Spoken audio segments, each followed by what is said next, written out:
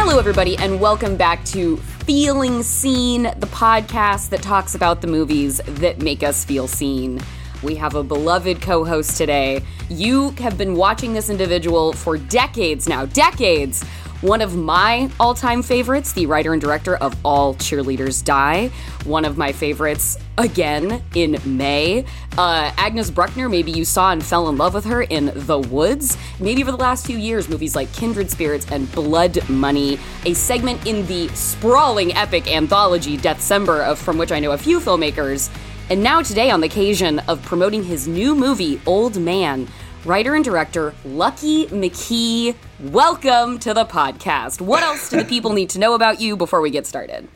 Oh gosh, I don't know what else they need to know about me, but thanks for having me, Jordan. It's great to be here. I'm excited to have a new movie coming out. It's one I'm really proud of, so I can't wait to start hearing what people think of it. I was thinking of you recently just from seeing the blanket out in the world promotion of the movie Smile. Every time I see Caitlin Stacey's face, I think of you because I think of All Cheerleaders Die, one of my favorite movies ever. And thank you for bringing that and her into my life. So it's like this little reminder constantly of All Cheerleaders Die, but in the pursuit of promoting the movie Smile. So that's been a nice bonus. Yeah, that's been a trip to see her mug popping up all over the place.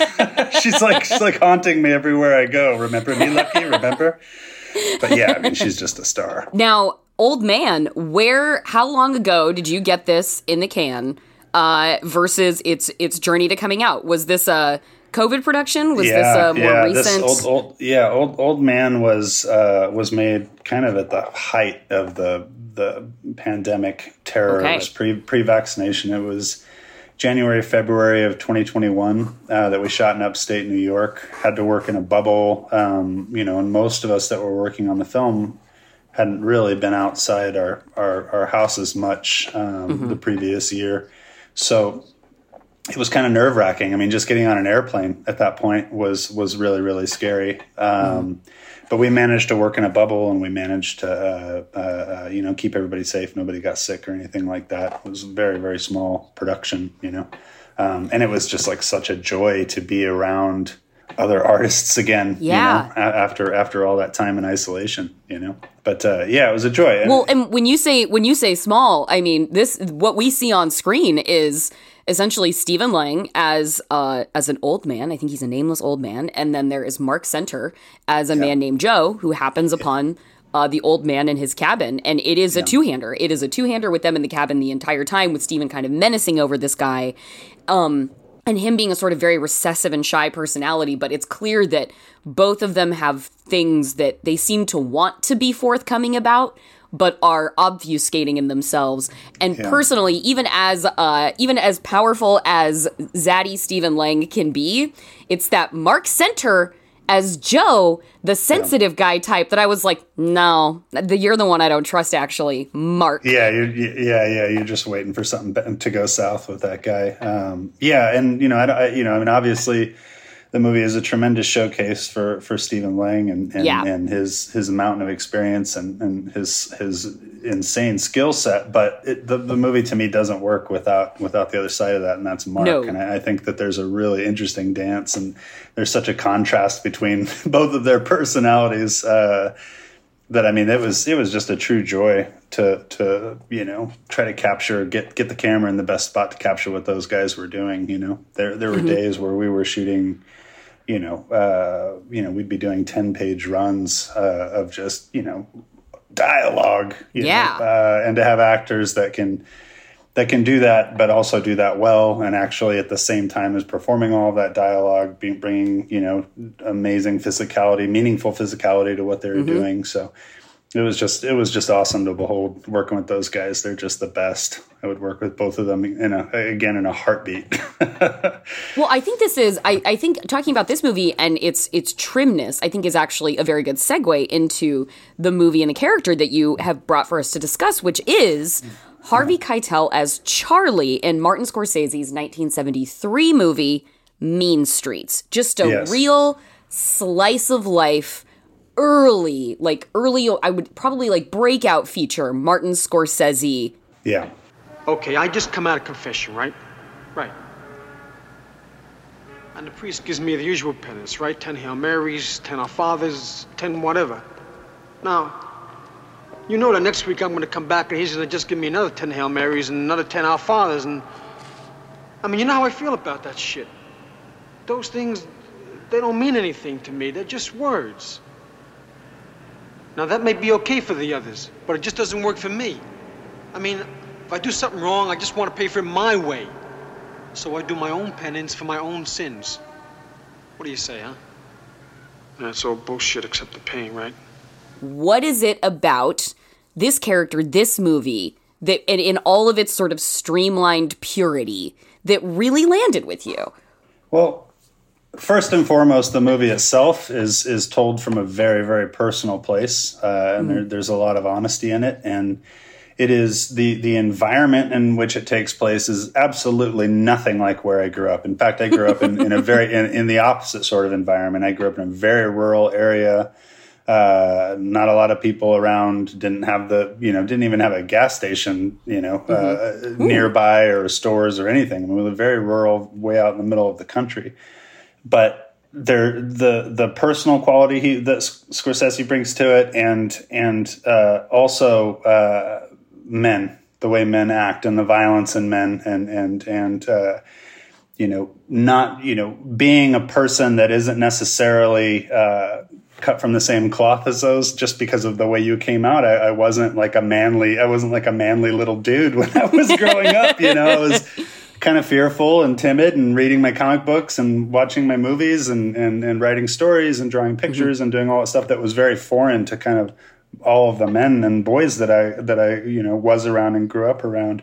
But I often found myself in Charlie's position, where I had a lot of Johnny boys in my life. I had people that were really wild and really rough, and I always kind of somehow ended up being next to people like that and being friends with people like that, or being related to people like that. And a lot of times I would find myself being kind of a mediator for them and just like the rest of the world. I don't understand why you hang around with a punk kid. I mean, he's the biggest jerk off around. Don't say that, Michael. Don't call him that, will ya? What's the matter? It's family things. It's complicated. I can't explain it, all right? But really, he's a good kid. So that's a big thing that I identify with that character, and I think that carries into directing later on, because you are a mediator in a lot of ways. You're communicating between all these different departments, and you're dealing with a lot of personalities, some really big, wild personalities, and then some like really hard to penetrate, like really mysterious personalities, and trying to get everybody to kind of work with each other and exist together in a harmonious way so you can actually do your work and keep focused. So that's a big part of what I identify with. And again, just this, living in a world where there's this constant threat of violence. We grew up in an environment feeling that way. Somewhat at home, a lot at home. Not that I was getting beaten or anything like that, but there was always just kind of this threat hanging in the air that kind of kept us in line when we were kids. A very different time. And also at school with just, how boys are, most boys, that's the first thing they turn to is violence when they can't solve a problem. But I would always kind of try to talk my way out of things and try to, at the same time that you're afraid of certain kind of monsters or monstrous behaviors. I've always been a person that understands, or I've tried to understand what the reasoning is underneath that. And a lot of the projects that I've made over the years kind of focus on, people that we're made to sympathize with that are doing really awful things, So I try not to have villains in my movies, I try not to have villains in my movies, even if they're doing something bad. I try to kind of plug an emotional reason under that, and kind of try to get you to see a person in a 3-dimensional way, as opposed to just like, a bad guy twirling his mustache or something like that. Just that sympathy for the devil sort of a thing is a constant in everything I've made, and to not be judgmental, but just try to come to a place of understanding. I don't know if that makes any sense, but those are the feelings that Mean Streets kind of brings up in me. And the older I get, the more I can kind of, take a step back from my life and analyze it in a way. I see more and more. I relate to it even more now than I did when I was young. I think I was relating to it in maybe more of a subconscious way when I was a teenager and everything. And now that I'm an adult, and I can think back on all those things and think back on the types of situations that I don't put myself in and the type of people that I try not to associate with, because I think we all have a little bit of Charlie in us, but we all have a little bit of that rebellious kind of punk rock Johnny Boy in us too, when you're introduced to Johnny Boy in the film, he's just walking up the street and he throws a bomb in a mailbox and it just explodes. Why did he do that? He's just chaos. He's a slave to his own impulses, and he's chaos. And I think we all have a little bit of that in us too, some people obviously much more than others, but it's really, it's just like, this movie is just like, it's basically following the sort of group of friends and sort of colleagues, cohort in their life in New York City. They're all involved in crime, at least sort of directly or tangentially. And Harvey Keitel's Charlie is the one who, his uncle's kind of a boss in the area, and he's a man who engenders a lot of respect. And a thing that really jumped out at me watching it for the, like, thinking about this conversation was, like, how Charlie he smacks Johnny Boy around a little bit. Like, it's a handsy group of guys. But at the same time, Charlie's not a guy starting a fight. Charlie's a guy trying to end a fight. Charlie, like, when there is, like, a group brawl in, like, a pool hall, Charlie's got his, like, he's getting thrown on a pool table. He's like, I got a bad hand. Like, he's not somebody, he's going to put somebody on the floor. And what I thought was so interesting about watching that was that he is in an environment where it is incredible to see how he is able to curate his life to get around the fact that he is not necessarily an agent of danger, but getting people to think he is, to command their respect, and also just being so likable. And, like, Johnny Boy starts criticizing him at one point. Robert De Niro's character is like, everybody loves Charlie. And that is kind of his currency of the realm, and it puts him in the challenging position of having to be everybody's diplomat, as somebody who is, like, kind of the reasonable man in an unreasonable world. Yeah, exactly. You don't understand Charlie here. Charlie likes everybody. Everybody likes Charlie. Enough. Fucking politician. Hey, what's your...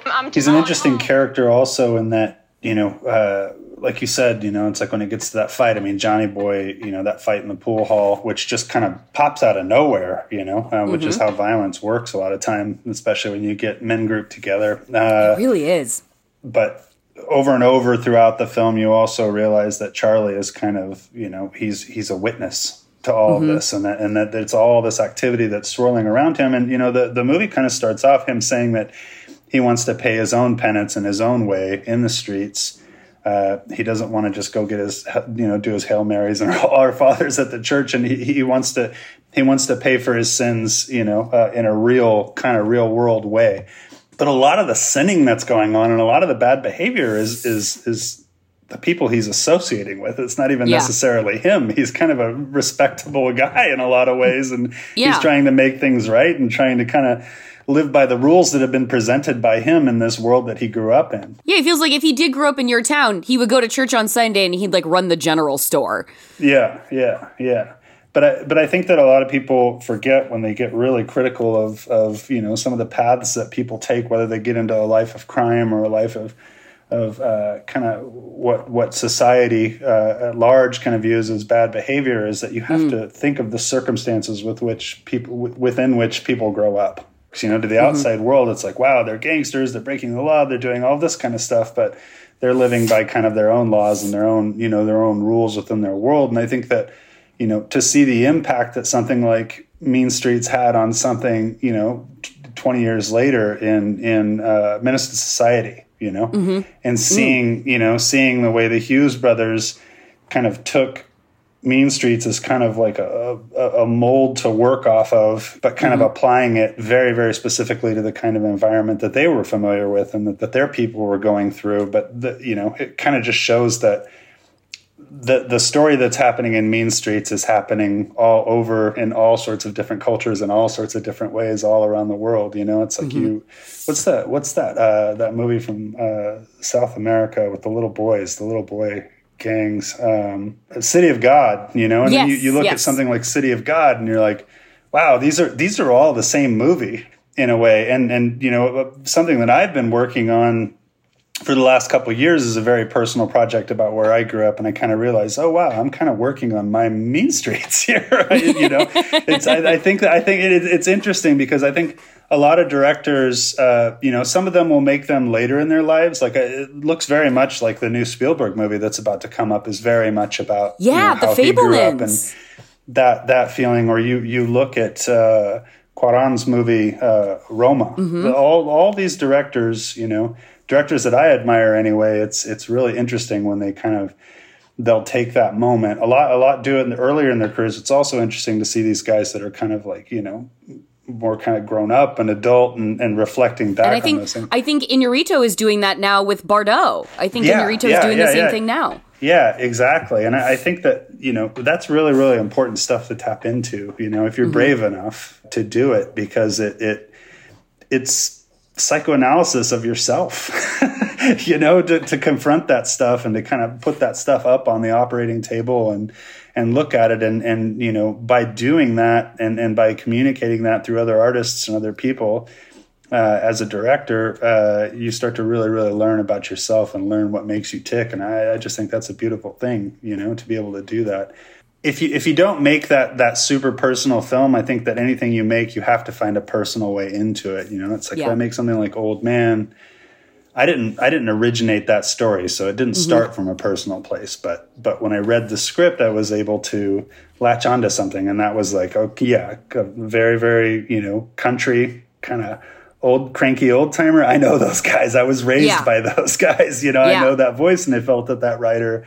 That old man's voice, felt true and felt genuine to me, so that was my way in. So I was pulling from my experiences with my grandfather and my own father and my family in Oklahoma and, people that kind of grew up in the sticks out there. I those were the things I was pulling from, So you can start your, I think it's always a good place for an artist. I don't think that your first film should be about necessarily those super personal things, because you can be so precious that it can really get in the way of making something. But, maybe a movie or two down the line, or maybe even like later in your career, if you can tap into that super personal place, I think a filmmaker's going to learn a lot from themselves. And I think that they're going to be able to, that's just going to make their work better going forward. I was going to ask, actually, knowing that you're working on a really personal thing like that, if you had attempted that at like the Mean Streets phase, like feature number 2, I'm not saying what movie would have been, but do you know what tone that would have taken that might be different from, like, would it be more romantic than your one that you're doing now? Would it be more angry than the one you're doing now? Like, how would those tones be different 20 years ago, Lucky, versus now Lucky working on that? Yeah, what's interesting about that is that the thing that I'm working on now, and I've almost got the script where I want it. It's still a little bit long. I got to cut it down. It is this. It started out. I wrote it when I was 20 years old. I wrote it. It was the script I wrote after I wrote May, and I always intended for it to be my second film, and I really wanted it to be my second film. And I made May, and I had a pretty, it was a very intense experience making my first film. And May itself is really, really personal, but it's like taking personal stuff and kind of putting it into a fairy tale space. It wasn't.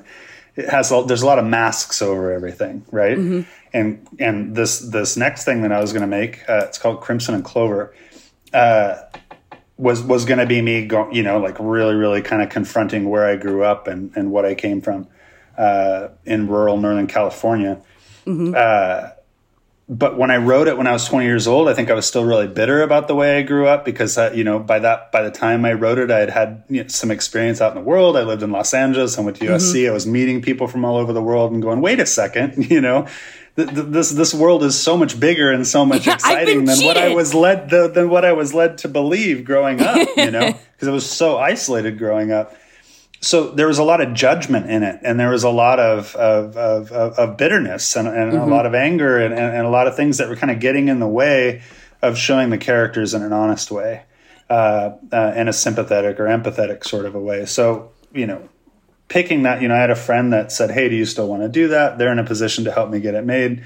So I dug it back out, and I'd kind of kind of kept it stuffed away because May was such a personal film. I had a lot of, dealing with somebody else's money and producers, and just LA in general was like really shocking to me making May for the first time. So after I made it, I was like, you know what? I think I'm just going to try to get a job, like a director for hire job. I'm going to put that in my pocket until I get in a position where I can make it, in the precious sort of kind of protected way that it needs to be made. And it ended up sitting in a drawer for, over 20 years, Wow. So now that I'm looking at it again, I've lived so much more life, and I'm able to kind of look at everything from a much better perspective. And the thing that I keep trying to find in my own films, and it's a thing that I've pulled from Scorsese's films, and he's so consistent with this, is that yes, he will show awful people doing awful things. He'll show people from all different walks of life, all different cultures, but I never feel him as a filmmaker judging his subjects.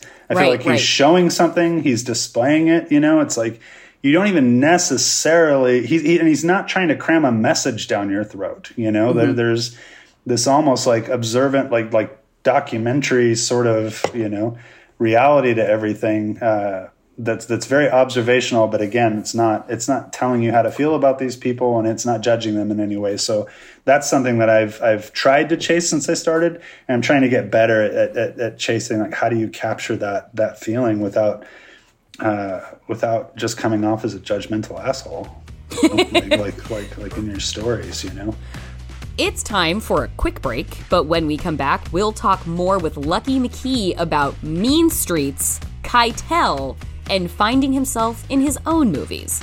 Then I'll have one quick thing before I go about me! And I'm going to do a little circle back update on the feature-length anthology film I have been producing on called Give Me an A. We're going to talk a little bit about its red carpet premiere because this is my party and I will do that if I want to. So stick around to the end, if you please.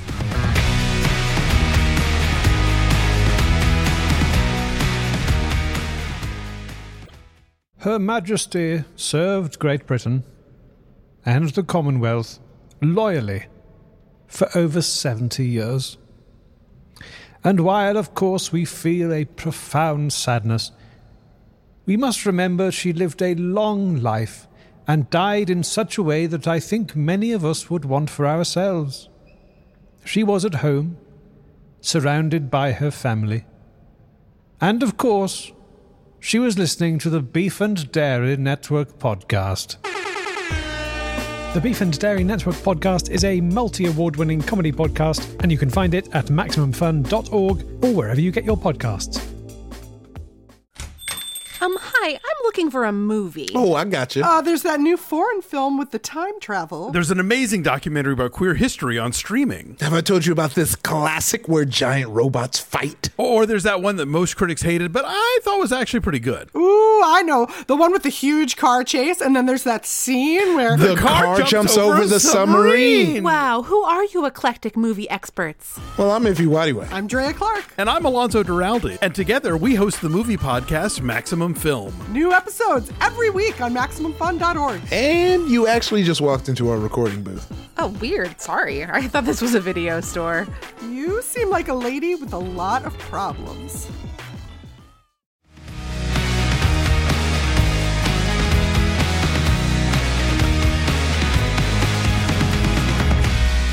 Welcome back to Feeling Seen. I'm chatting with director Lucky McKee about Harvey Keitel as Charlie in Mean Streets. Lucky's new film, Old Man, showcases two male characters, but many of his projects, including the Masters of Horror installment Sick Girl, have focused on female protagonists. See also May, see also The Woods, etc., etc. Let's get back to that with Lucky. I wanted to hear if you had anything to say about, the goal of emotional honesty and being like, when with screenplays that you've written yourself, works like All Cheerleaders Die, May, Sick Girl, these are movies where the protagonists, they were kind of outliers, honestly, from the movies that were coming out around the era in genre, where there was a lot of queerness, and they were women who were not sort of built on to hew along the sort of final girl architecture, but were more fleshed out heroines than women had the opportunities to be at the time.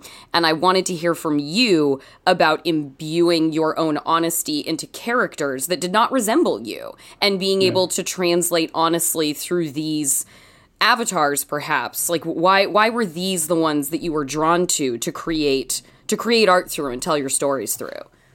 Gosh, I don't know. That's a good question. I mean, it's as simple as saying that, when I started making short films in film school, I found myself writing stories starring women and found myself having like a good rapport with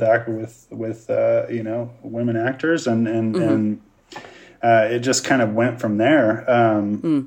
I grew up in a very isolated environment, and most of my days were, just me, my mom, and my sister. My dad was off welding somewhere, or, working 80 hours a week. So, a lot of, I felt really comfortable. And all of in my family, all of my cousins and everything, I didn't have any boy cousins. It was just always around women, my aunts and my cousins. And it was always a bunch of women and girls and then me, just like the weirdo kind of nerd kid in the corner. So that's just, I guess that's just who I felt comfortable communicating with and being like really open about very emotional things. I was a very emotional kid, so I think it kind of naturally started happening that way. And then, it's like you get to something like Sick Girl. I mean, I didn't start Sick Girl out,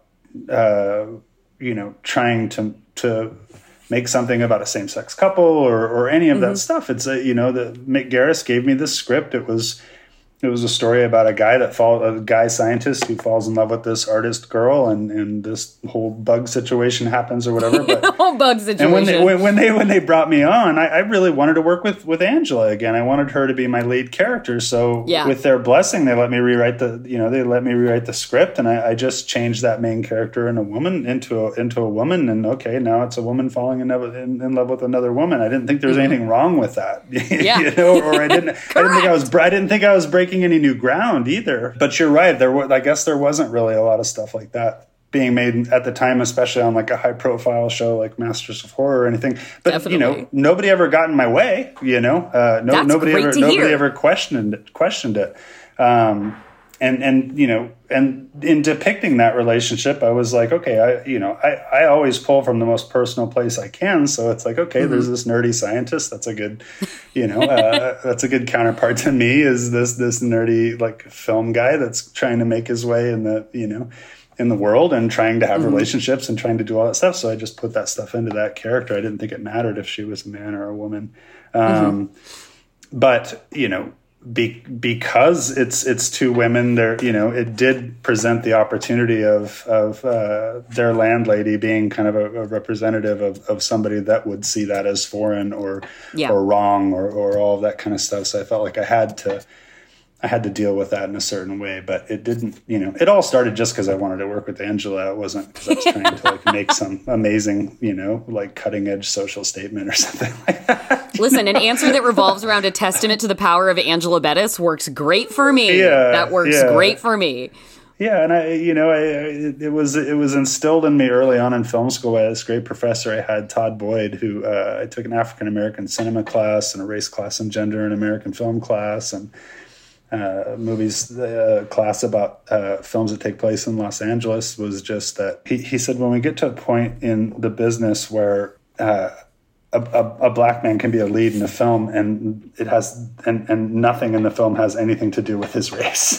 Right. That's when we're making real progress, Yeah. So I always kind of tried to carry that into anything that I made, is just, like present these things that are normal and are okay and represent, the wide variety of people and people's interests and desires and all that stuff. But to present that as the normal thing that it is, as opposed to calling attention to it or trying to cram some message down anybody's throat about, right and wrong and you should think this way or that way. It's just like, no, just show it for what it is and celebrate that. That's always been kind of something that I've tried to stay true to as I've gone through making stuff.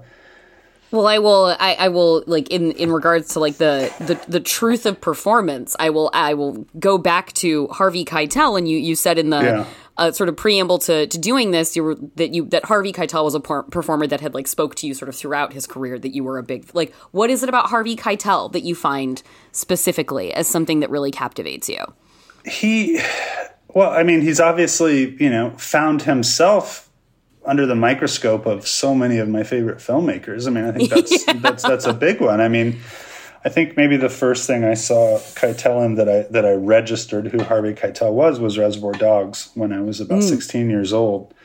And what a movie to watch at 16! But the first time I saw Reservoir Dogs, the acting was so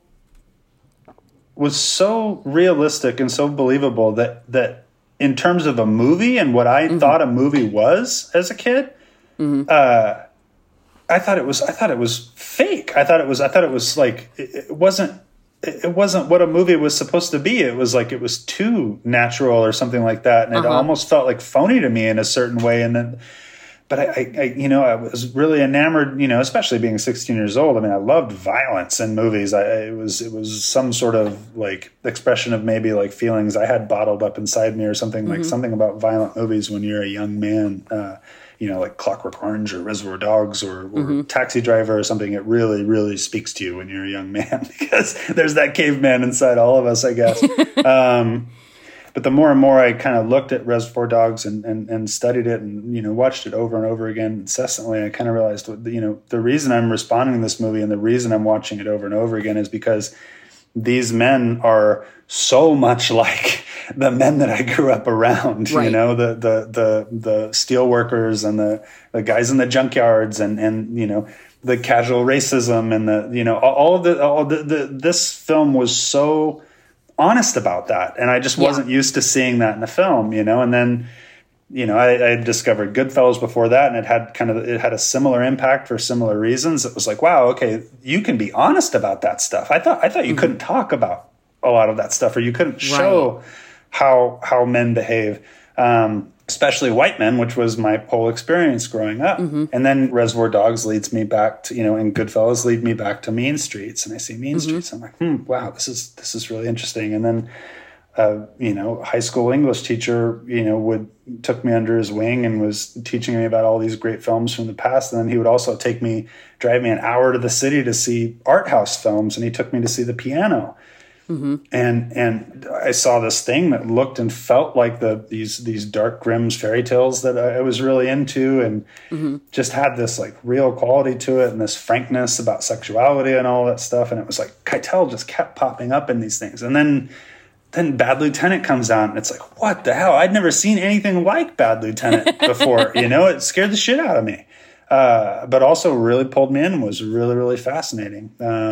So it's like he's always been there and continues to be throughout the years. He just makes really smart choices, and he's fearless in a way that a lot of actors aren't. Scumbag. Hey, come on, don't call me no scumbag. You can't pay what you owe. As soon as the game shows up, you bang, you want to jump in. For how much? Why don't you use your head? Hey, hold! What's wrong with you guys? We're friends! What the fuck is wrong with you? Me? He's the one. You too! What about calling me a scumbag? All right, enough. Fucking moron. Go ahead, hit each other with the fucking chairs, why don't you? Come on, gonna go eat now. All right, enough. You wouldn't know better than that. I'm sorry. I had a lot of ideas of stuff to suggestions to make to you for stuff we could talk about, but Mean Streets was just really kind of calling out to me because of this idea of him being a mediator and him being kind of in a world that maybe that he's not necessarily acting like everybody around them, but I just really identified with him because he feels like an outsider, even though he's very plugged in the world he's in. You can tell he's thinking a lot deeper about everything than everybody else around him. Maybe too deeply. I love in Mean Streets when like he kind of he's been voiceovering intermittently throughout the the movie, and then he suddenly breaks the fourth wall in Yeah. the car And they with start the laughing people, at and they're him. like, Yeah. "What the Yeah. fuck are you doing?" I know. Who are you Yeah. talking to? Yeah, because nobody else is thinking that way. You know, it's almost like thinking too much can get you into trouble. You know, I guess you could safely say that things haven't gone so well tonight. But I'm trying, Lord, I'm trying. What are you talking to yourself? and then you know the other thing with his character is that he's always apologizing for somebody else, and I found myself doing that a lot in my life growing up. It's like, oh well, you know, you don't understand. You know, I try to make people understand why somebody would say that asshole thing or do that asshole thing or get drunk and get violent or wave a gun around or this and that. It's like I grew up around all that kind of behavior, and I found myself, you know, I realized it took me a long time to realize that I don't have to apologize for other people's stuff, you know. Yes. But still, even people that act really bad and do all those bad things, it's always about trying to like come to like some kind of understanding, just for my own peace of mind, that why would somebody behave like that? You know, and then just trying to always see the other side of things, you know. In like you'd mentioned earlier, like the, you know, even watching, like experiencing the performance feels like a different kind of, or perhaps more acutely so resonant with you now than even when it was intense when you first saw it. And I wondered what do you find is the sort of legacy that when you watch these things now, what is sort of like the evolving impression of like these kind of tomes of violence, like at times like a Reservoir Dogs, a Mean Streets, like these movies that are very rooted in, as you've said, like the violence of men. How do you find, is it like a sharper hit as you get older when you watch these things? Like, do you notice more than you did when you were younger? I'm so much more sensitive to that kind of stuff now, especially being a dad, you know. I'm feeling it as I get older too. Have somebody to protect. It's like I can only take so much at this point. And that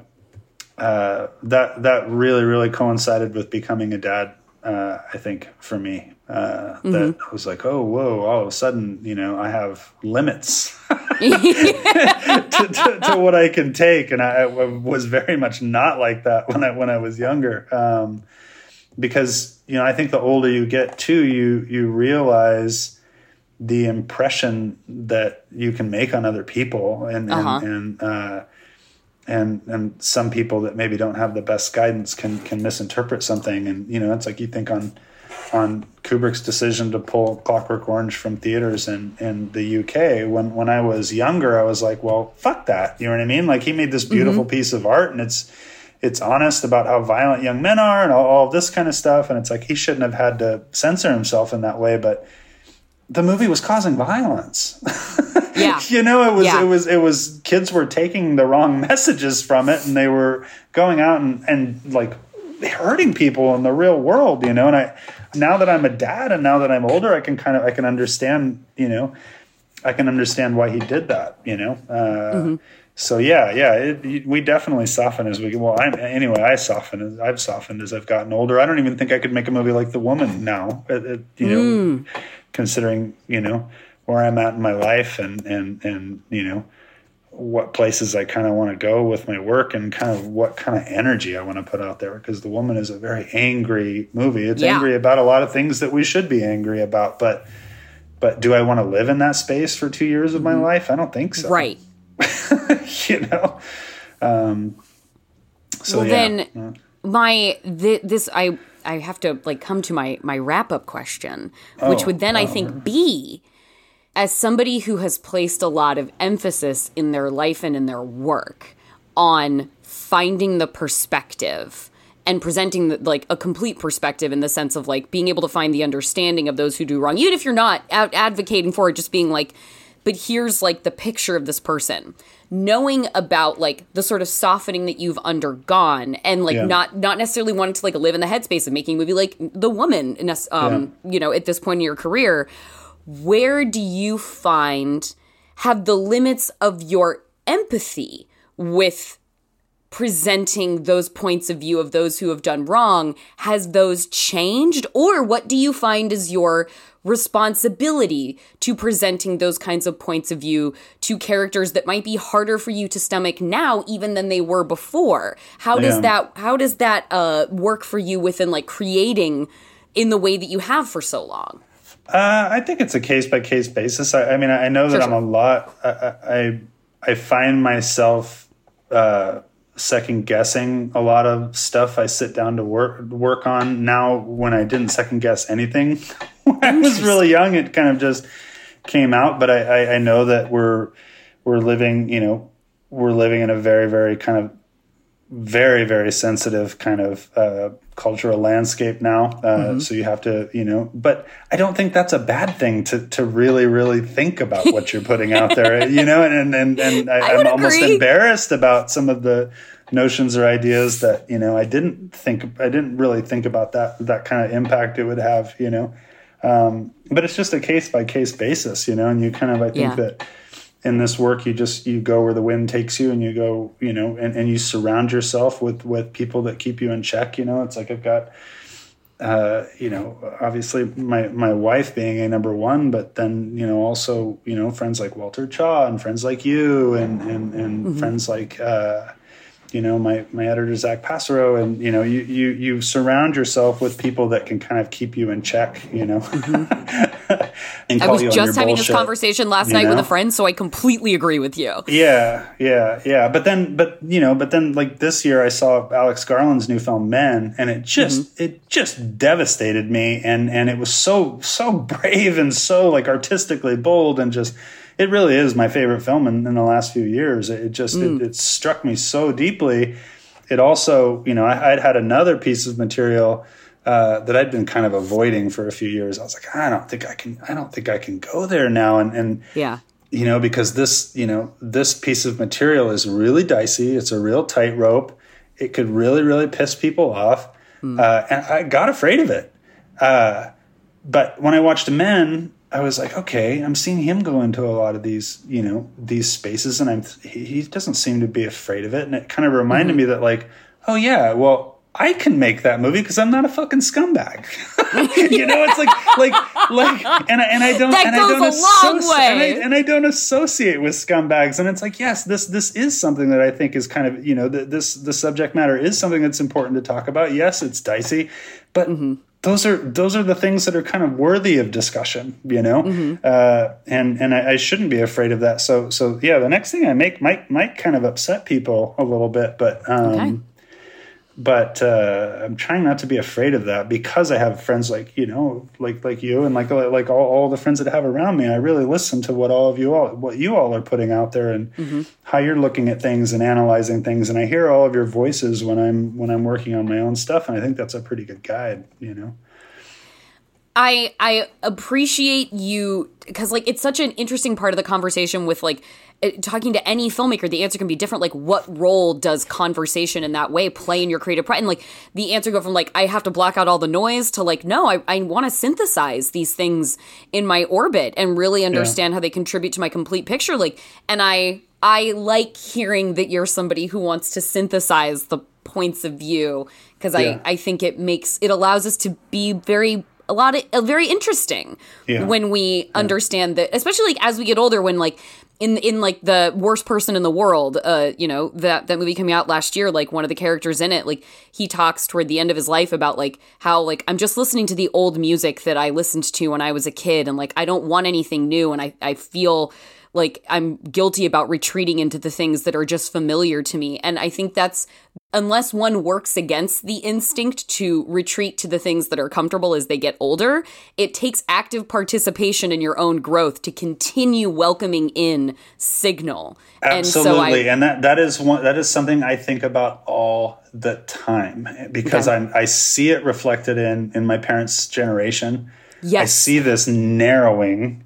and this like I like what I like, and if the new stuff, like fuck that, you know what I mean? And I like what I like, and fuck everything else. And it just the thinking gets so narrow, and it's like I don't want to be like that. I want to go, I want to be opening up constantly. And it's like, oh wow, that's a point of view I never considered. And especially when you grow up in a very isolated rural environment with racism, sexism, homophobia, all of that stuff, just as what you think is the normal world. And then, the more you get away from that and the more you see the rest of the world and the more you listen and keep yourself open, and it's also with film. It's like, no, I'm not going to just sit and like watch like a certain type of film. It's like I constantly want to be challenged. I want to be opening up to, it's like during the pandemic, I was like, I've never really dove into the silent era, and I really dove in and it felt like homework at first, and then I got hooked on it, and then I was just, discovered some filmmakers from that time that became favorite filmmakers of mine, and it really, really opened me up, and it made me a better filmmaker, and that same thing goes for the new stuff that's coming out. And it's like when we have great people like you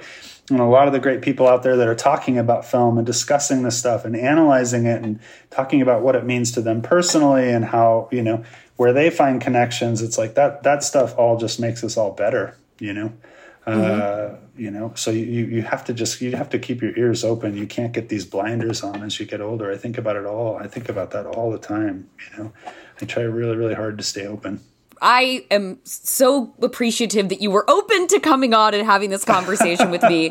Lucky McKee, a certified not a fucking douchebag who understands the star power of Angela Bettis and Caitlin Stacey. So it's really end to end, you guys. A guy who understands, a filmmaker who understands that, and who also can talk to you chapter and verse about the filmography of Martin Scorsese. That is a filmmaker's perspective. Lucky, thank you so much. Oh, thanks for having me, Jordan. It's always great to talk to you.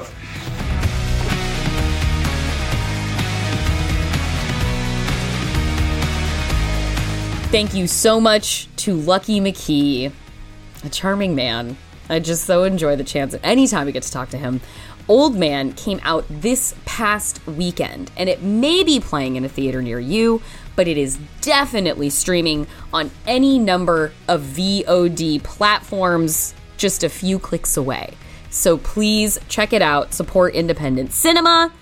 Support Stephen Lang in a trapdoor onesie. You can't. I rewatched Avatar recently, and he's the baddie in that. And watching the two back-to-back Stephen Langs taking in him in trapdoor jammies and like hulked out bad guy Stephen Lang. He contains multitudes. And now, for that one quick thing before I go, you have heard me speak before about the anthology feature that I have been a producer on called Give Me an A. That it is 17 shorts by 17 women in Los Angeles and Atlanta, and every short is connected back to the theme of bodily autonomy, and the entire thing. We started shooting in like the last week of July. It is now the middle of October. We have played 3 festivals in the past 3 weeks. That means we got an entire feature out the door in under 3 months. It has been as insane as you could imagine that unbelievable timeline being. We played Digital Fantastic Fest. We were at Brooklyn Horror this very week, and then, or last week, sorry. And then this Monday that just happened, we had our red carpet premiere here in Los Angeles, which was great and so special because there's so many of the filmmakers are here. So we sold out of one theater, so they put us in the biggest theater, and we sold that out too. And it was a magical night. And I want to talk about it because, as one of our fellow producers, Giselle Gilbert, pointed out in the Q&A, it took 700 people have worked on this project. 700 people have helped make Give Me an A. And not all, but most have worked either for free or at a steeply discounted rate. We have done this through pure determination of the people making it, of generosity of the people who have helped us. working on a timeline absolutely no one would suggest or ever advocate for, but everybody, once we locked in and we were doing it, led by our incredible fearless executive producer Natasha Holloway, we made it happen. We made it real. People say, get out there and make something. Like, that's like the convention. That's like the thing in Hollywood. It's like a platitude. It's what like a contingent of like hang in their kitten platitude inspiration, like filmmaker will tell you on Twitter, get out there and make your own thing. Yeah, get out there and make something. But like, it does cost money, and it does cost time, and it does cost people's like generosity and care and effort and single-minded determination to make something real. Like, yes, go out there and make something, but know that it is gonna be hard. And like, you will have to scrap and you will have to scrape. And the notion of go make something, I think, is often painted as this sort of like romantic one-size-fits-all advice that elides over how much hard work from how many people has to come through to make something real. So embrace that. Yes, go make stuff, but embrace that knowledge that it's gonna be hard, but that if you can fucking pull it off, it's gonna be awesome. And having the honor of, event sci-fi movies open on streaming now, you guys. So the fact that we had the luxury of watching this in festival context, having the luxury of watching Give Me an A on a big screen is something that is not lost on me.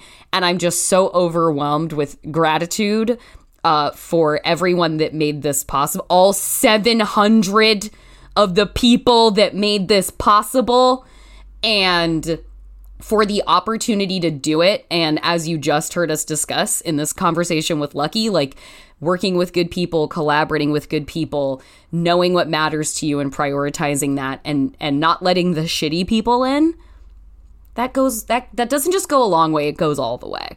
So, and that's what we did. We were good people who made something good, and now it exists in the world, and it's going to continue on its little journey. And I hope to one day be able to tell you details about what video on demand service you can watch Give Me an A on. But yeah, if you're going to be at FilmQuest, any filmmakers out there, if you're going to be at FilmQuest in November, you can see Give Me an A there, and you really should. But yeah, that's my personally emotional. I was literally feeling seen with my fucking name in the credits last night on a big movie screen. So I'm feeling great about that.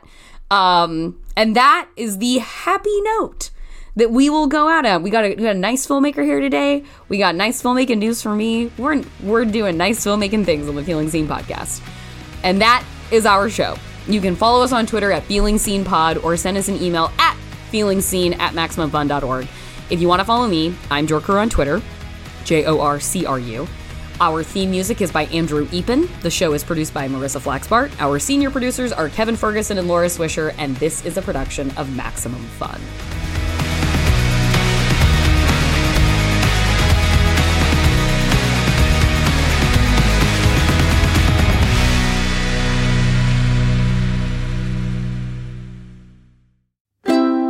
MaximumFun.org.